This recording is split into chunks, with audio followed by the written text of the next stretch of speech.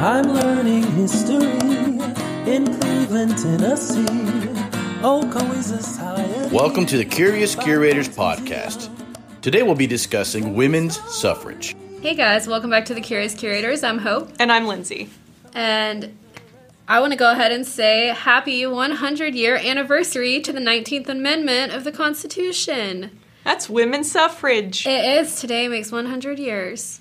This will not be going out on August 18th because we are recording on August 18th. It will take some time. We're on a short break right now from putting out podcasts, but we are still recording. Yes, so you will have a bunch of them come September. Right, so this amendment says, the right of the citizens of the United States to vote shall not be denied or abridged by the United States or by any state on account of sex.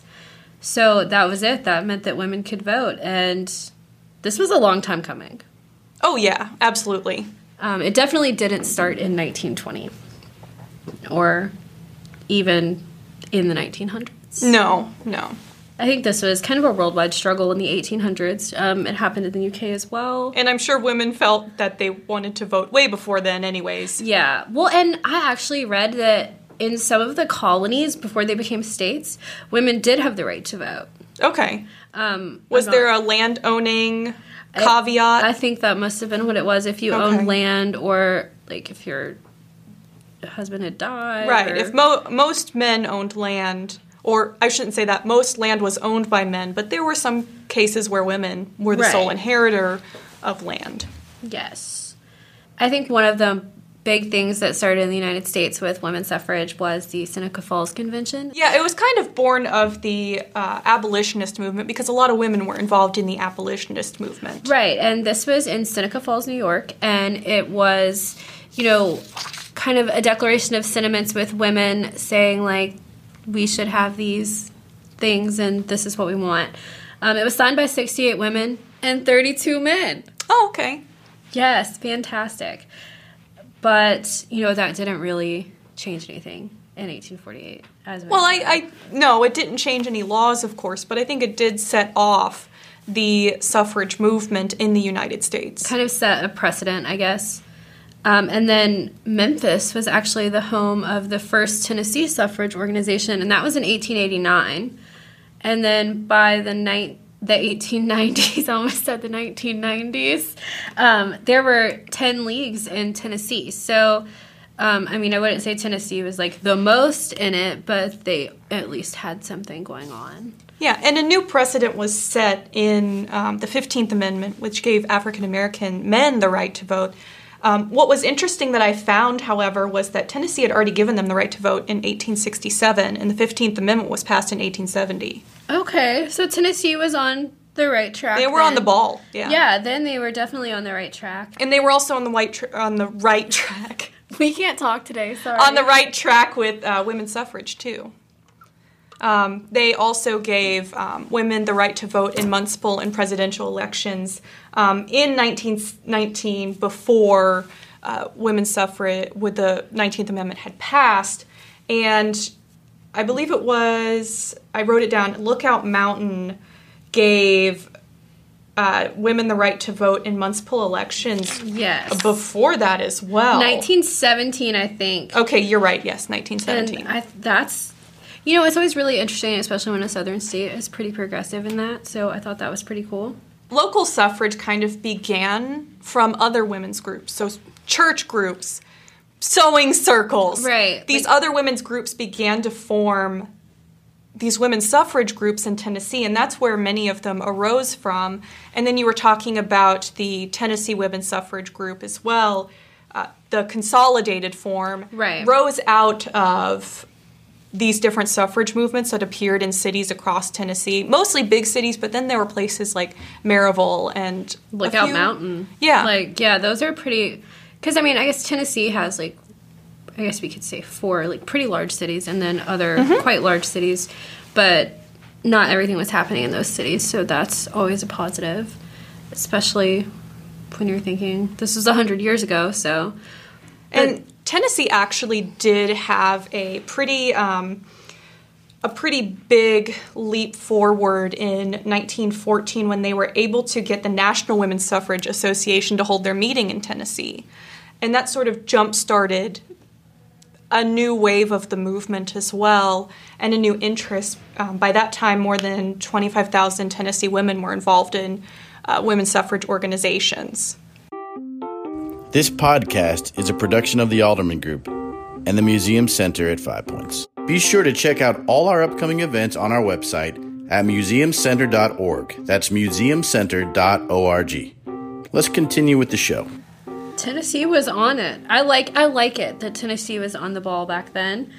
And we all know that this amendment, the 19th Amendment, was actually passed in 1919, but in order for an amendment, or in order for it to become an amendment, I guess, you need a 2/3 majority. Mm-hmm. And does anyone know what state was going to be the last one to put us over the majority? Well, if you listen to our podcast, it's our first episode. State of Tennessee was actually the last state in that 2/3 majority. And the governor was Albert Roberts, and he called a special legislative session to consider this proposal. And suffragists and anti-suffragists converged on Nashville, because I think that it's also important to note that there were a lot of anti-suffragists that were women. I actually don't know why. I don't either. I could understand why men don't want women to vote. Yes. Didn't want women to vote. Because that's 50% of the population that presently cannot vote, and they could definitely swing the election away from being in your favor. So I imagine a lot of the people who came into power under male-only votes were very concerned that they might lose it, because women didn't really have political affiliations at that time. Right. They were much more open to... They were not party-aligned people necessarily. They were much more open to moving from party to party depending on what was being said that they agreed or disagreed with. Yes. They were not party loyalists, essentially. Right. They had no problem, and that's just a generalization, but overall, more than men, they were able to jump those party lines. So that becomes this wild card that some of these politicians were afraid of. But I actually don't understand the anti-suffrage sentiment, other than women essentially believing that they were lesser and they didn't have the capacity to make rational decisions, because they are taught that. Right. So I wonder if maybe that went into their minds, that it was not a woman's place. A woman's place was in the home. And there was a lot of propaganda against the suffragists, though, that they were anti-family, that they were ruining the nuclear family and that kind of stuff. So perhaps it was that they kind of believed this propaganda that if women got the right to vote, it would ruin their families. And that was something that was really important for women, and why women, for example, supported the temperance movement, because they believed alcohol was a cause of broken families. Well, and like we've said, we did do a podcast about this about the 1920s before, yes. But you're moving into a completely different decade that's going to change really everything. The 1920s. Well, and things were becoming scary. Women were wearing pants. And short skirts. Yeah, they were bobbing their hair. Smoking. Drinking. Yeah. There were gangsters. The 20s were wild. We've talked about this before. So, they were in the those process. dang millennials. Gosh. Or centurials, because they would have been born 1890s kid. But yeah, so they were... Hashtag, do you remember horse-drawn carriages? Oh my gosh. Only 90s kids will remember.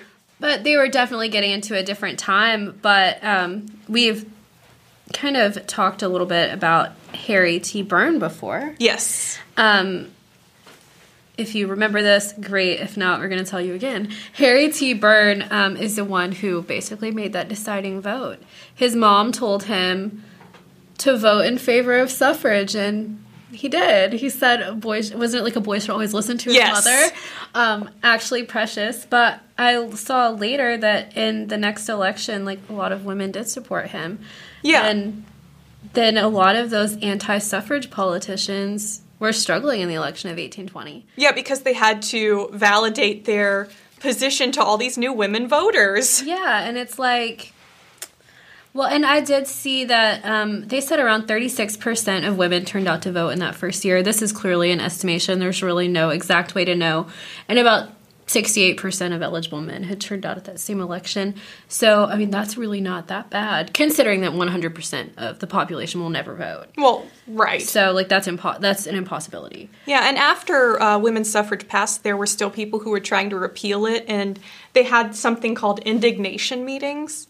And actually, Bradley County had an indignation meeting of over 100 people showed up to complain about having passed the amendment. But, you know, Chattanooga had 3 suffrage leagues, including one for men, that over 1,000 people were a part of. So, you know, our region had just as a mixed bag as you would expect for the rest of Tennessee. You had those suffrage leagues, but you also had people who were opposed. That's true. And, I mean, since this time, you know, women clearly do vote now and have also served as senators and everything else. Like, I read that 366 women have served as senators, delegates, and representatives since this 1920 election, which isn't a lot when you think about it, because, I mean, how many seats is it in, like, Congress? It's, like, it's over 500 collectively. And those can cycle out every 4 years. Yeah. So that's not really a lot. But I will say that, like, now there are more women in politics. Yeah. But, you know, 100 years, that's it. 100 years that women have had the right to vote in national elections. Yeah. I want to say, like, the country's been around for so long, but, like, in comparison to literally, like, Mexico, we're a baby country. We haven't been around for very long as a country. But I think this is important. It's important to recognize that, you know, and this amendment wasn't repealed because, you know, you said they were trying to do it. And only one amendment has ever been, like, repealed by another amendment. Yeah, and that was prohibition. Yes, so the 18th Amendment went right down the drain, but there's that. Is there anything else that you'd like to add? No, I think this is a good place to wrap up. I mean, it's 100 years of history we're trying to fit into 15 to 20 minutes. Yeah, that's true. We could definitely talk about this for a lot longer. Oh, absolutely. We'll leave it at this today. Thanks so much for listening, guys, and we'll be back next week. Bye. Be sure to join us next time as we talk all things history and tell the story of the Ocoee region. I'm learning history in Cleveland, Tennessee. Ocoee Society, 5 Points Museum, telling the story of our history, coming together as community. I'm learning history in Cleveland, Tennessee. Ocoee Society, 5 Points Museum, telling the story of our history, coming together as community.